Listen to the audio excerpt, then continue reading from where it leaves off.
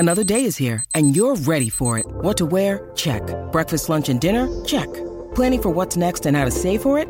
That's where Bank of America can help. For your financial to-dos, Bank of America has experts ready to help get you closer to your goals. Get started at one of our local financial centers or 24/7 in our mobile banking app. Find a location near you at bankofamerica.com/talktous. What would you like the power to do? Mobile banking requires downloading the app and is only available for select devices. Message and data rates may apply. Bank of America NA, member FDIC. Life's busy. Take this deck. There's heaps to do on it, like polishing off this wine. That's tough. Life's pretty good with a Trex deck. Composite decking with no hard maintenance. Trex, the world's #1 decking brand. Now let's get into the Raiders versus the Warriors at 3 p.m. Saturday at GIO Stadium. Wingers Jordan Rapana and Schiller are out with suspension and injury, and they're replaced by Chotrick and Albert Hopewati. Skipper Elliot Whitehead. Apologies. Yep. Skipper Elliot Whitehead also returns. So Corey Harawira-Nawa goes to the bench.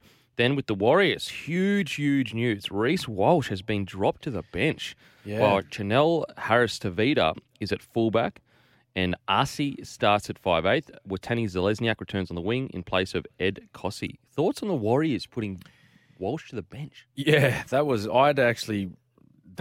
a double take when I read that, which is surprising. I thought, he's one of their more dangerous players, and they need point scorers on the field for them. I don't know what the move is there. I don't know whether that's something that's happened away from the football field. I'm not too sure, because he's certainly one of their more dangerous players out in the football field. And again, they tried hard last week against Parramatta. They really did, but I just didn't see much from them. That's going to point me towards a victory against the Raiders. Now, the Raiders, on the other hand, they went down to Melbourne, which was a big weekend. Again, Storm missing players, but there's many teams missing players right now. And I don't know. They found a formula that's working for them right now. And if you look at their remaining games of the season, there's 7 games left in the season. They play 2 teams currently in the top 8. That's all they've got. Wow. So out of their remaining 7 games, they take on Penrith and Manly, and that's it. Every other team that they play are outside the top 8. So this is a side that, if they continue on their winning ways, they'll finish playing finals footy. Wow, that's which is huge. Compare, if you're thinking early in the year, you're just like, mate, write them off. Which is, again, and a lot of people are probably thinking, oh, mate, you're talking some dribble here, Smithy. Like early in the year when you're talking about those teams that weren't travelling so well. If you just had to look at the competition, and outside, remember when we were talking early in the season, outside of Penrith, Melbourne, and I think possibly Cowboys at that stage, or maybe not even Cowboys, maybe it was just even Melbourne and Penrith. Outside of those 2 teams, there were so many clubs that you could toss a coin on how they were going to turn up on the weekend. Yeah. So, this is a great example of the Canberra Raiders side just going, you know what, let's just hang in there, keep working at our trade, try and improve. And now that they've jagged a few wins, they could find themselves, sitting well inside the top 8, playing finals footy. And I think that Ricky deserves a massive rap for how much he's matured as a coach. It looked like for a period there, it was getting away from him. It looked like the playing group were really not on board with what was going on. But now they look like they're playing for Ricky. Yeah, and there was question marks, wasn't there, about what was going on with team morale, and did they like Ricky? He lost the locker room, and players' partners were tweeting things about team selections and where players were playing, which is, I think that's just, I don't know, that's another issue, but.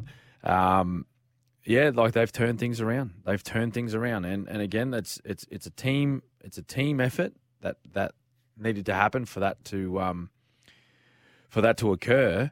But again, if they continue on the way that they've placed themselves over the last month, they'll be well and truly playing finals footy. Yeah, absolutely. And just quickly back on the Reece Walsh thing, the thing that's so surprising about that is, I would understand if they replaced him with a fullback that's going to be there next year, and they're saying, look, if Reece isn't going to be here next year, let's build towards 2023. But the surprising thing is Chanel's not going to be there next year either. He's quitting footy for a year at least. Yeah, he's having a year off. You know, which I respect massively. Maybe I should have had a year off after my first year and just rode off into the sunset. It was a good first year. I could have said I was the best winger ever. I just didn't want to play anymore. Yeah, and sometimes that's a good one.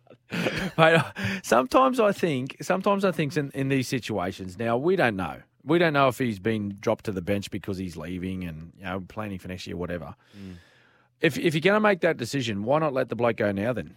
Good point. And it's just a point to raise and just a question to toss out there. Now I don't know whether that's the right thing to do or whatnot, but if you're actually giving up on that player because you said, well, you've made a decision to leave, we can't play finals, so we want to start preparing for next year. Well, let the bloke go now. Yeah. Agreed. If you're saying that you're going to start building towards next year, then let that current player go. Because obviously you're not concerned about that player and what he's doing in that current season, nor are you worried about what other clubs are doing. So if you say you let Reece Walsh go now to the Broncos, right? Do you care if he helps the Broncos go and deep into the finals or possibly give them an opportunity to win a premiership? Yeah. Because you're not, because what you're making that decision on your team. So what the Broncos do is not going to affect what you're doing. Yeah, it's a good point. So I don't know. I don't get it. If you're worried about your side and winning footy games, then keep the person in there that's going to help your team play the best. And I mean, me personally, when the Warriors were struggling, I felt like Reece was the one having a dig, trying to get him out of it. Yeah. Anyway, really interesting. I think the Raiders get the job done. Now, on to the match of the round. This is brought to you by Suncorp. Get award-winning car insurance with Suncorp. Now, Suncorp's been around. It's almost part of Australian culture. So Suncorp Insurance, the good stuff. Make sure to get it. This is brought to you by Suncorp Insurance. It's a Penny Panthers versus the Cronulla Sharks. All 7 of the rested Origin players are back for this weekend's clash. Eisenhuth and Kenny revert to the bench. Sharks team news, Katoa is out for the season after requiring shoulder surgery. Poor fella. Having easily the best year of his career. Connor Tracy reverts to the wing, who is absolutely no slouch himself. And Talakai returns at centre. Britton Nakora returns for suspension, and Teague Wilton moves to the bench. Thoughts on this match, Smithy? Yeah, look, I think Penrith. These are the easiest ones to preview, really, aren't they? And it sounds a little bit boring and repetitive and monotonous, but yeah, you look at those ins, mate, like Api Coruscant, Brian To'o, Isaiah Yeo. It's the Origin boys coming back. That just makes this team so formidable. I just don't know who beats them, really. And I said it's going to take a team to play out of their absolute skin, or for Penrith to have an absolute shocker for them to lose a game this year. And I know we've seen some like special things happen in finals footy and some out of the blue results. But as far as the rest of this season is concerned, I don't know. I just don't see this team dropping a game. Now, I could be crazy here, Smithy, but I think that, and look, they're two different teams. But the bulk of New South Wales were Penrith. Did Queensland lay a kind of a game plan out to beat that Penrith style of footy? Because there's no denying that New South Wales do take a lot of inspiration from Penrith. And I wonder if we're going to see teams beginning to kick early in sets against Penrith to upset the rhythm of that, kick when they get kicked deep into, outside backs come in, they scoot, the forwards rest, and then shoot off the line. Do you think that people are going to be watching that game 3 and going, this is how we beat Penrith? Well, they should, and they need to look at like Parramatta as well. It's the only team that's beaten Penrith this year. Parramatta, and what they did was they come with a attitude to play physical. They come with an attitude to make the Penrith players uncomfortable, and they chance their arm at times. Like you look at a couple of their tries, like they weren't set plays. They were just off the cuff. Guys having a crack at the try line, 3 plays on them. Late offload, second phase play, and they score points. So you've got to be prepared to chance your arm a little bit because they will not give you a single easy opportunity, Penrith. They're a well-drilled footy side. They're a good defensive team, and they're smart with the football. They don't try and overplay their hand much with the football anymore. and again, I've mentioned this a couple of times on the captain's run, is that, gone are the days where you see Penrith go chasing points, every time they touch the ball. Mm. They're happy to grind out a win, but all of a sudden, when you look up at the scoreboard, they've put 30 on you. Mm.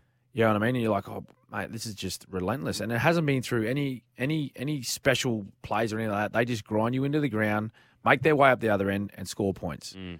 And they do it consistently well. If you're looking for something out of Origin and the way you need to play the Penrith Panthers, just think back to the last 3 seasons. Now, this team, they are a team that has dictated to every team they've played throughout the last 3 seasons the way the game's going to go. Very rarely have they played from behind on the scoreboard, and they've just been comfortable in their games. So you need to find a way to make them uncomfortable. You need to find a way to unsettle their players, whether it's through the way you talk on the field, your physicality towards them, trying to get under their skin a little bit, try and take their minds off the footy. And the thing is, they've become very used to winning on the scoreboard. Mm. So if you can plan a game around trying to score some early points and put a little bit of scoreboard on these players, pressure does funny things to people. Mm. Okay, so that's when they start to make mistakes. Like, look at Stephen Crichton in the Origin, and he said so as much. Like, he made a completely wrong decision. Why did he make the wrong decision there? Because he was trying to make something happen for his football side. Mm. They needed points. They needed something. They needed a big play. He looked for it, and it didn't come off for him. Mm. Whereas when he's 12 points up, he doesn't even think about offloading the ball. Mm. Jerome Luai, same thing. He's seen space on the outside. He tried to throw the ball to Brian To'o, goes over his head into touch. Yeah, that's a good point. You know what I mean? Like, they don't have to make those decisions much in club football, because very rarely are they behind on the scoreboard. Yeah, it's a really good point. It's now on the flip. That's an easy thing to say, Kempy. Yeah, for sure. It's a much harder thing to do. Yeah, absolutely. I also think on the flip side of all of that, an angry 7 Panthers players that are devastated from a New South Wales loss. Oh, look out. It's almost the worst case scenario for the rest of the comp. An angry Nathan Cleary willing to right wrongs and go into the finals footy, absolutely desperate to show and his team and the fans what he can do. Yep. I think the Penrith Panthers, if anything, have become even more favourites to win the comp after New South Wales lost. Yep. Throw your house on them. Like, seriously, I think the footy we're going to see from the Penrith boys over the next few months is going to be some of the best they've ever played, because I think that loss would have stung Cleary and Luai and Martin and Critter and To'o and Yo, Appy. I think it would have stung them massively, and I think they're going to be a formidable side. And also, I think that Cleary, being the great player he is, he's going to learn so much. I think he's going to watch that game and go, okay, what did DCE do that I can learn of? What can I look at and go, take that into my game? What can I identify in certain matches that are close? Yep. To identify the moments, the big moments. It's very easy to kind of stumble into a big moment, but the great players, watching, in my opinion, is they're identifying the moments as they're happening rather than just finding themselves in the moment. They're actually dictating the terms of what's about to happen. And I think Cleary will grow into that. So very, very interesting times for the Penrith Panthers. We're going to head to a break. After the break, we are going to preview... that was a match of the round brought to you by Suncorp Insurance. If you need insurance, head over to suncorp.com.au and grab some insurance. After the break, we're going to preview Rabbitohs versus the Storm, and then we've got our holy schnitz moment. It's Tyre Power's Big Footy Final Sale. To kick things off, you can get the power to buy 3 and get 1 free on selected Toyo passenger car and SUV tyres. Tyre Power's Big Footy Final Sale can't last. Visit tyrepower.com.au now.